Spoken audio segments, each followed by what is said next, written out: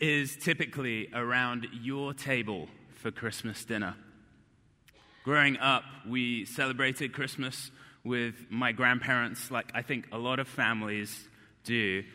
But my parents always made it a habit of inviting someone who would otherwise have been on their own at Christmas.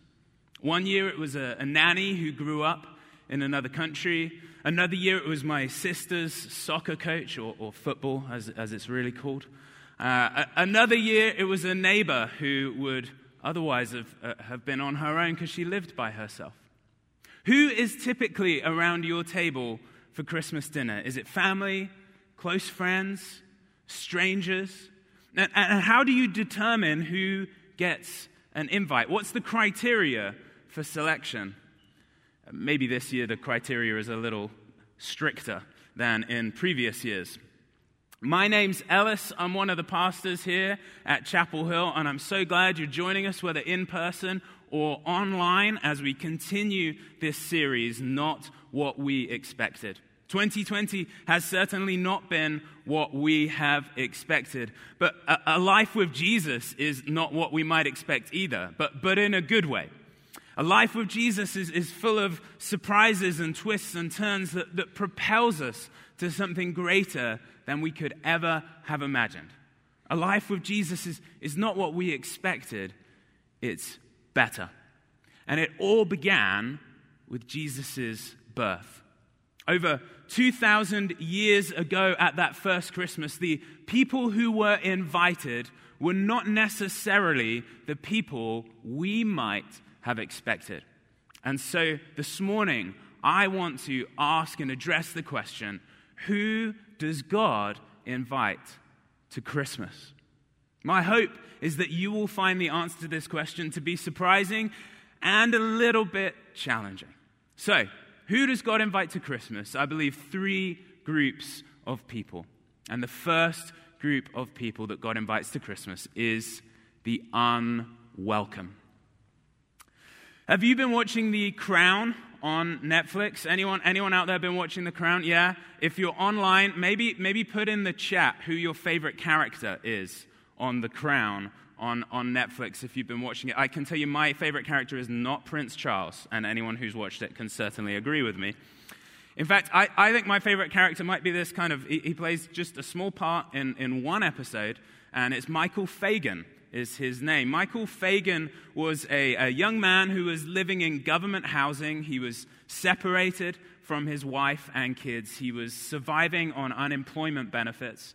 And he was probably struggling with an addiction to drugs and alcohol. He's portrayed as this social outcast. He's rejected by everyone. Now, Michael, he wants some money to renovate his apartment. And so he goes to the local authorities and they tell him, no, sorry, we can't do it. So then he actually makes an appointment with his local political representative who kind of just dismisses him out of hand because Michael's a bit rude. And so Michael is kind of at the end of his rope and he decides that there's only one thing left to do, and that's to go to Buckingham Palace to have an audience with the Queen, right? As you do. Except there's a slight hitch, which is that obviously Michael's not welcome at Buckingham Palace because he's a social outcast, okay? So he takes matters into his own hands and he decides to break in. The Christian claim is that Jesus is the King of Kings. That is, Jesus is the ultimate king, the greatest of all kings that have ever been. And on the occasion of his birth, you would expect that only royalty would be present. And yet what we find is that the people that God invited were much more like Michael Fagan than like Elizabeth II. This is how the early Christian writer Luke records it.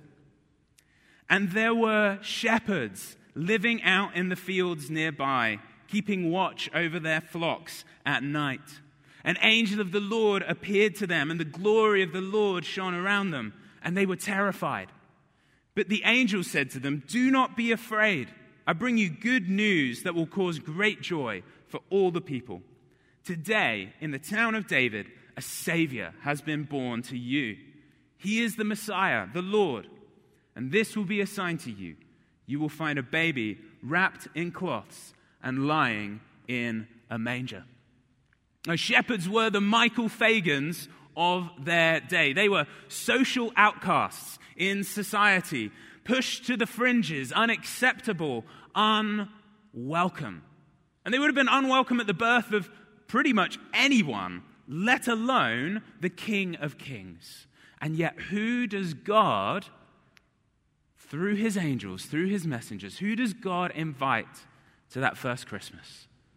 The shepherds, the unwelcome.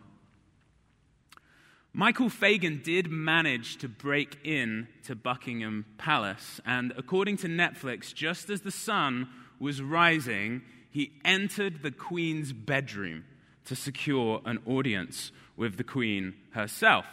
Now, what's most surprising to me is actually how the Queen responds. Initially, she's startled, kind of obviously, waking up with a strange man at the end of your bed. But once she realizes all Michael desires is a conversation, she pulls up a chair, sits down, and has a chat. The Queen of the United Kingdom welcomes and listens to the objections of a socially outcast subject. And in the very same way, the King of the universe welcomes those who are unwelcome elsewhere. He welcomes the socially outcast, those whom society rejects, God accepts. So who does God invite to Christmas? First, the unwelcome. Second, the irreligious. Who came to visit you in the hospital after the birth of your first or any of your children? Who came to visit you? Was it family, close friends, or if you haven't had a child, whom have you visited in hospital after the birth of their child? After my first child, Evelyn, was born, in the next 24 hours, we had no less than 6 pastors pay us a visit. Unfortunately, I only got photos of 3 of them, but you can see some of them there. Of course, for a child of a couple who were religious leaders, which is what both me and my wife are, this should be expected. Religious leaders visiting the birth of a child of religious leaders. Now, Jesus was a religious leader. Some would say, I would say, he was the greatest religious leader of all time. And so you would expect that God would invite religious leaders to the birth of his son. And yet, that is not what we find. One of Jesus' followers, Matthew, records this in his account of Jesus' life. After Jesus was born in Bethlehem in Judea, during the time of King Herod, Magi from the east came to Jerusalem and asked, "Where is the one who has been born King of the Jews? We saw his star when it rose and have come to worship him." Some of the first visitors to Jesus after he was born were Magi. You might know them as wise men. That's kind of a nice way of putting it. In reality, these were men who were trained in magic arts, as the name Magi might suggest. They were men who were involved in astrology, using the course of stars to predict the outcome of human events. They were not religious men. Far from it. Many would have called them pagans or heathens. They were irreligious. Not exactly who you would expect to be invited to the birth of a great Jewish religious leader. At one point, a member of my family in England trained to be a medium. A medium is a person who's trained in magic arts to seek to gain information about and predict the outcome of human events. After a while, she left those practices behind, but the premonitions didn't leave her. She'd find herself having out-of-body experiences, being visited by evil spirits, and sometimes she'd wake up in the middle of the night feeling like she was being physically strangled when no one else was in the room. Eventually, she couldn't sleep. It became all too much for her to handle. Until one day, she heard a voice that said, "Burn the books." And she took all her material outside and had a bonfire. And from that day forward, a journey began for her. A journey that involved many followers of Jesus who came into her life and began to minister the love of Christ to her, began to pray for her that she would find freedom from the things that had bound her up. Through these servants of his, God began to invite her and draw her into a relationship with himself. And today, she loves and follows Jesus and has freedom from her past. God doesn't invite people into a relationship with him based upon their religious background. In fact, God invites those who are irreligious into a relationship with him, pagans and heathens, people like the Magi, people like my family member. People who seem the most unlikely people to be invited get an invitation. So who does God invite to Christmas? The unwelcome, the irreligious, and third, you. It may seem unexpected that God invites those who are unwelcome and those who are irreligious, but I believe the most unexpected person that God invites to Christmas is you. The story of Christmas is the story of a God who welcomes around his table every single person. Later in his life, Jesus tells a story about a king who prepares a wedding banquet. He sends out invites, and when the time comes for the banquet, he tells his servants to go out and gather the people that he has invited and tell them to come. And so the servants go out and they tell the people, it's time for the banquet, come. But the people don't come. And the servants return to the king, and the king says, go out again and tell them to come again. So they go out again and they tell the people to come, and the people say, no, we're not going to come. And so they come back. And then the king says this, the wedding banquet is ready, but those I invited did not deserve to come. So go to the street corners and invite to the banquet anyone you find. So the servants went out into the streets and gathered all the people they could find, the bad as well as the good. And the wedding hall was filled with guests. Who does God invite to Christmas? All the people his servants can find. If you are listening to this, it is highly likely that at some point, one of God's servants, that's one of the followers of Jesus, invited you to come to church, whether in person or online. Maybe it was your parents who first invited you. Maybe it was a friend. Maybe it was your spouse who first invited you. But every single one of us, I believe, at some point received an invitation from God, likely through one of his servants.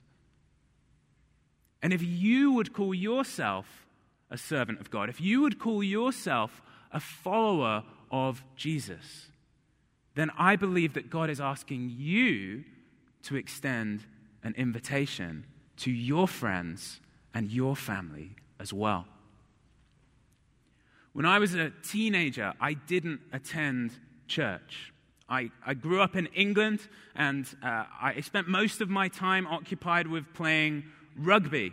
And I loved to play rugby, and then after we'd played a game on a Saturday, I loved to go out and party with my friends. I guess I probably would have been a relatively intimidating person to some of my peers. One night I was at a party in the Hellfire Caves in High Wycombe, which is the town I went to school in. And while I was there, this girl came up to me. Her name was Emily, and she invited me to come to church. You heard that right. I was invited to church while I was in the Hellfire Caves. And I said yes. In fact, I have been longing for an invitation, but I didn't feel welcome unless I was invited. And so here, God used this young girl who was bold and courageous enough to approach an intimidating rugby player who was slightly inebriated at that point in the party, and to step out and say, "Hey, would you like to come and join me at church?" And because I said yes, my life was changed. I found a community that demonstrated what it was to be loved for who I was. I found a community that gave me the opportunity to experience purpose in my life like I had never experienced before. I found hope. I found meaning. All because of the invitation of one young girl. There has perhaps been no other Christmas in recent memory in which people are so desperate for hope, so desperate for meaning, so desperate for love than this one. And every single one of you has the power to bring that into their lives. You have the power given to you by God to change a life, to alter someone's eternal destiny this Christmas. And it all begins with an invitation. An invitation to come. Come to Christmas. An invitation to come in person, just sharing with them the link for tickets or giving them one of those invites. Or invite them just to watch online. Just share the link with them and say, "Hey, tune in to the live stream." And we've never had so many opportunities, 10 services. I mean, how can you possibly have an excuse? They're in person, online, at all hours of the day for 2 days. You have the power to bring hope and meaning and purpose to people's lives this Christmas. God has put that in your hands. And so I want to ask you, who can you invite? Who is God calling you to reach out to? Because there are people who are just like me who are longing for an invitation. And they don't feel welcome until they get one. And so who can you invite?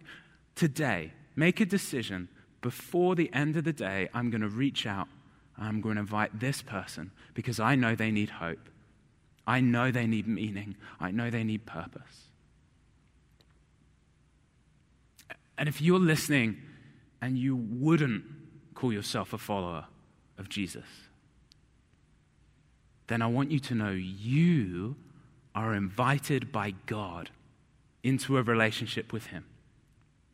And as you have heard, it doesn't matter whether you feel welcome or not. It doesn't matter whether you are religious or not. God invites you into a relationship with Him. Everyone is invited. But here's the thing. Although God invites everyone into a relationship with Him, if you say yes to that invitation, then God is going to change your life. At the very end of the story of the Magi, we read these words. They returned to their country by another way. When God invites you to come, he doesn't ask you to bring anything but yourself. But if you do come, he commits to change you, to take away all of those things that are separating you from him, to take away all of the hurtful words and actions, all of the selfish desires and ambitions, all of the things that we would call sin. He commits to take them away through the work of his son Jesus. And not just that, but he commits to bring you healing and wholeness, to set you free from the loneliness, the anxiety, and the depression. And he does this through the gift of his Holy Spirit, which he gives to all who ask for it. And so, if you are here today and you are longing for change in your life, you want to walk out of here or walk away from listening to this, and you want to go a different way than you came in, then I want to invite you right now to join me in prayer. So maybe we could close our eyes. And if you are longing to leave this moment today, set on a different path, going on a different route than the way that you came in, going a different way, then I want to invite you, as a sign of that, to put your hands out in front of you, open like you're ready to receive a gift. And I'm going to pray that God would give you the gift of his Spirit to change you. So, Father, I ask right now that you would pour out your Holy Spirit on those who are wanting him to come and change them today. Would you wash away everything that they have done that they're ashamed of, everything that they're guilty of, remove it from them now, and instead would you instill love, hope, meaning, purpose into their lives. Would you help them to know how wide and outstretched your arms are, how you long to embrace them, that they are your sons, they are your daughters. And whatever it is that they might be burdened with at this time, I pray you would remove it now. Pour out your Spirit onto them. Refresh them. Empower them and enable them to leave by a different way.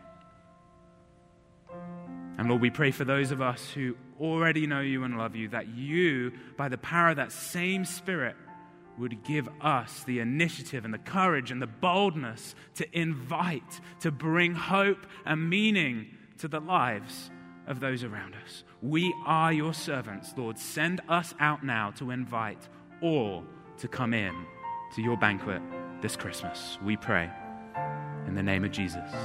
Amen.